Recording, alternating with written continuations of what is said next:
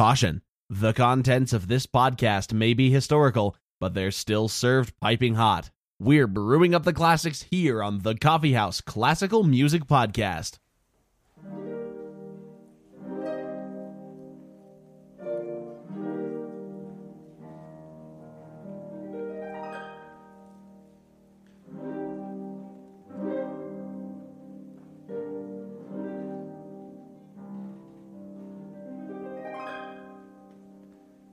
Hello, everybody, and welcome back to the Coffee House Classical Music Podcast. My name is Asa. And I'm Allison. Today, we're looking at a composer who has actually been a listener request for a while now. And if you'd like us to profile your favorite composer, write to us at coffeehouseclassical@gmail.com. Who are we talking about? Our composer this week is Vysehrad Smetana, and we'll also be looking at his Vysehrad, or The High Castle, from his tone poem collection Ma Vlast, or My Country.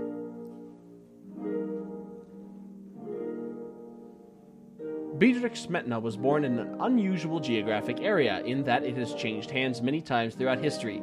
In 1824, he was born in the city of Litomyshl, which was located in Bohemia, which at the time was part of the Austrian Empire. Later, it became part of Czechoslovakia, which is of course now two separate countries, and Litomyshl has ended up on the side of the Czech Republic. Now, in spite of this cartographic turmoil, Smetana is cited as one of the first nationalistic composers of Eastern Europe.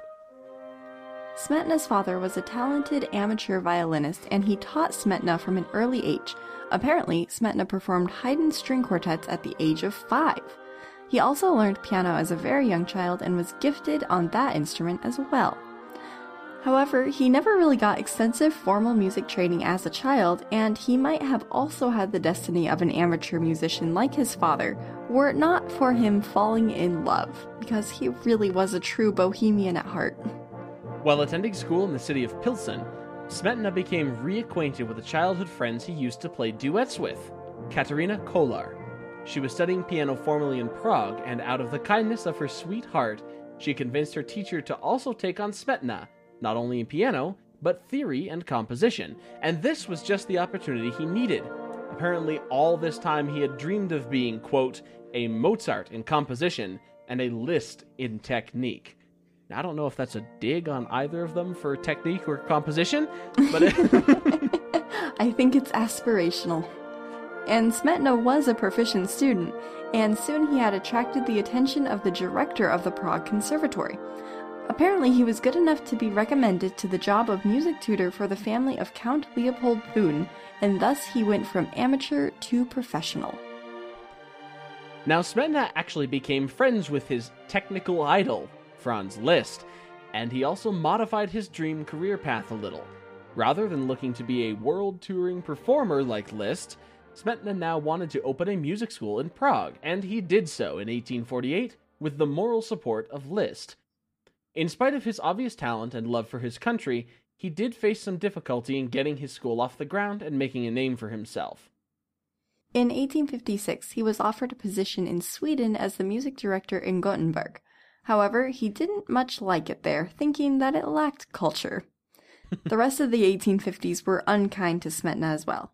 His wife died of tuberculosis, and they had previously lost 3 daughters in childbirth. And so Smetana returned to Prague, still mainly unknown. However, there was a new theater being built there, the Provisional Theater, and Smetana was instantly enchanted by this venue, as it was dedicated to performing works in the Czech language. Smetana was onboarded as the orchestral director, his nationalist vigor renewed, and soon this theater was a major cultural player. It was because of this theater that Smetana got into writing works for the stage. One of his most popular and fun works written for the venue was The Bartered Bride. It was a wild success, and Smetana spent the rest of his career working mostly with the operatic medium. Interestingly, the orchestra staged a bit of a revolt against him. They feared that since he idolized Liszt, and also by this time Wagner, that he wasn't really truly dedicated to the nationalist cause that the theater promoted. He did have members of the orchestra jump to his defense, though, including a young violinist, Antonin Dvorak. So tune into past episode 36 for a little discussion on this upstart player. Smetana held on to this position for a while longer, but soon he was facing health issues from syphilis, including losing his hearing, so he voluntarily resigned from his post. Luckily, though, he didn't stop composing. After this, he produced another one of the most famous compositions, the tone poem cycle Ma Vlast, that includes 6 musical sketches of Smetana's beloved Bohemia. In 1884, Smetana began experiencing dementia that was fraught with rage. He was committed to an asylum and died a few weeks after his admittance. But he was not forgotten. His admirers, particularly Dvorak, ensured the budding nationalism he had nurtured for Bohemia and the Czech nationalities lived on and blossomed.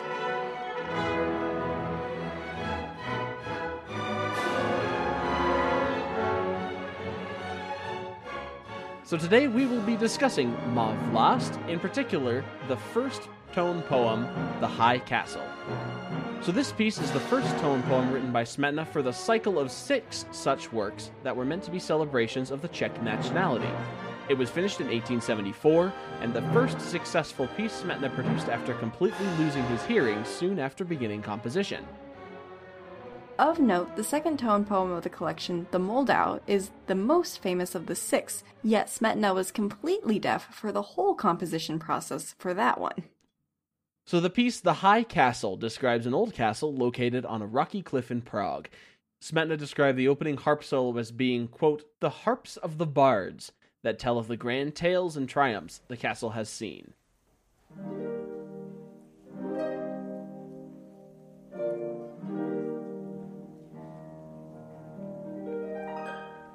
This harp solo immediately sets the mood of the piece with its simple yet stately 4-note motif. Now, as an instrument, the harp is a bit underutilized in the orchestra setting due to its quiet nature. However, when used as a solo effect like it is here, it really does bring a new and almost magical character that no other orchestral instrument can bring.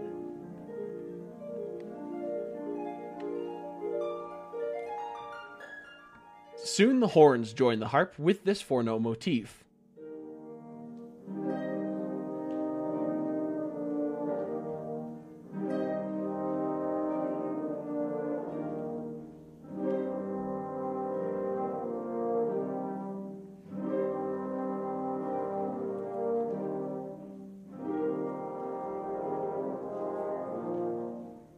And then the woodwinds.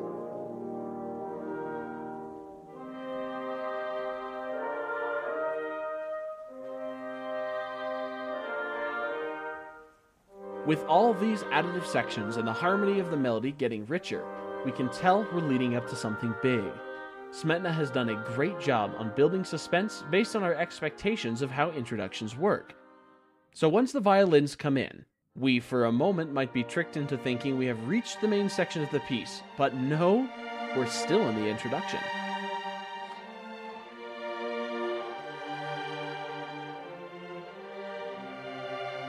We do finally get a grand triumphant statement of the motif in the trumpets, and we know it's what we've been working up to because it is heralded in with a cymbal crash. We get the full force of the brass and strings and woodwinds here. Smetana uses harmonies in this grand section that are a bit like a military march.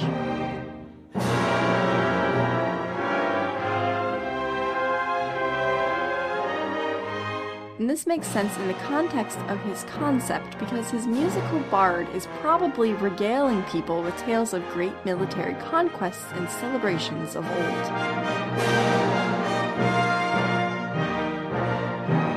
As this section of the piece draws to a close, we can distinctly hear a drum steadily beating each quarter note as the instruments playing the accompaniment fade off, as though they are marching away to a new campaign. The strings then come in with an interesting melody with lots of chromatics and a sequencing nature.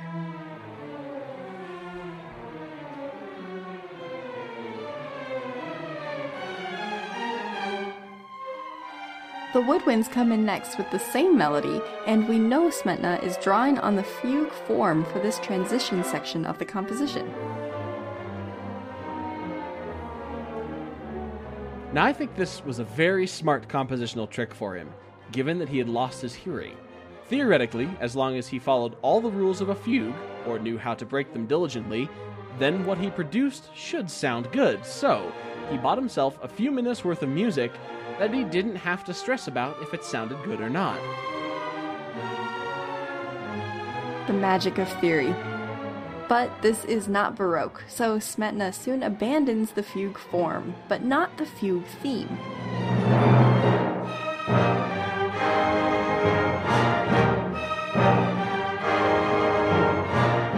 He takes away some of the chromatics and adds some nice underlying harmony, and presto, he now has what sounds like a stylized country dance.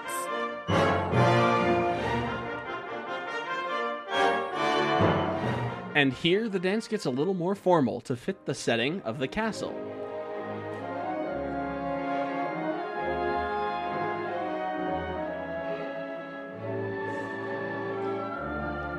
A fun solo trumpet interrupts the dance every now and again. Perhaps he's a butler announcing party guests, or perhaps he's a hunting party triumphantly bringing home their catch. Of note in this section, Smetana uses a lot of unison between all of the strings and woodwinds, and sometimes even brass. While he certainly made the conscious choice to write his music this way, you can't help but wonder if he was just a little scared to write too much countermelody action without actually being able to hear it. So, was he just playing it safe?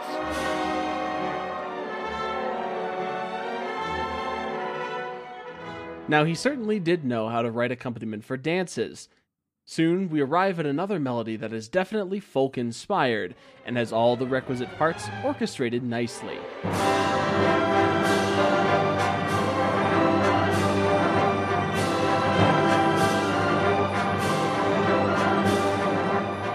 And it was writing like this that definitely inspired the upstart Dvorak in his Slavonic dances.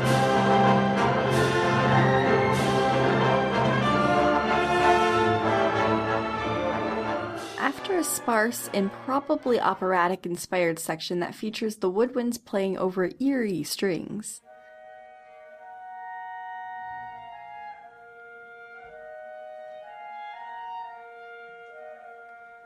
we return once again to our opening motif with the harp and horns.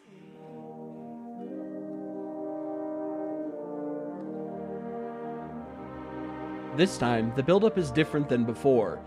As more parts of the orchestra join the motif, the horns take a background role, but is still very important, as they play the heart-wrenching chords that could be describing Smetana's admiration and love for his homeland. We're really tearing at the romantic heartstrings here.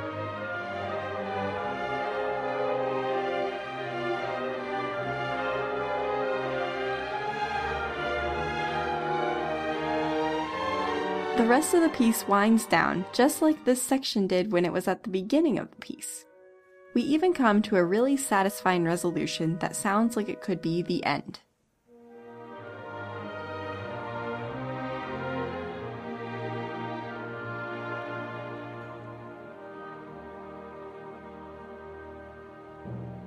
But just like he does at the introduction, there's more music still to be heard. The violins and timpani come in again and sound like they're ramping up to take us on one more whirlwind tour of some other part of the castle.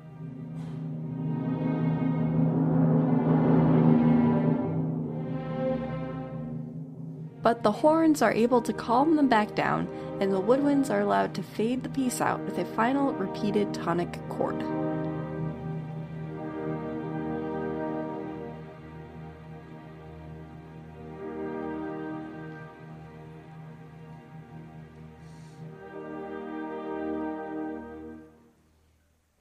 And so we have yet again revisited the nationalist theme with Smetana here. However, we hope that you've seen that each of these nationalist pieces that we present to you really are quite representative of their individual nations, and Smetana really is credited for being the #1 first Czech nationalist. So we hope you've enjoyed listening to this episode of the Coffeehouse Classical Music Podcast, and if you have, please consider leaving us a review on iTunes or Google Play and sharing us with your classically minded friend. For the Coffeehouse Classical Music Podcast, I'm Asa. And I'm Allison. Thank you so much for listening. Vysehrad was performed by the University of Chicago Orchestra, conducted by Barbara Schubert. You can subscribe to the Coffeehouse on iTunes, Google Play, or wherever you find your podcasts. Like us on Facebook or Instagram for episode updates. You can email us at coffeehouseclassical@gmail.com.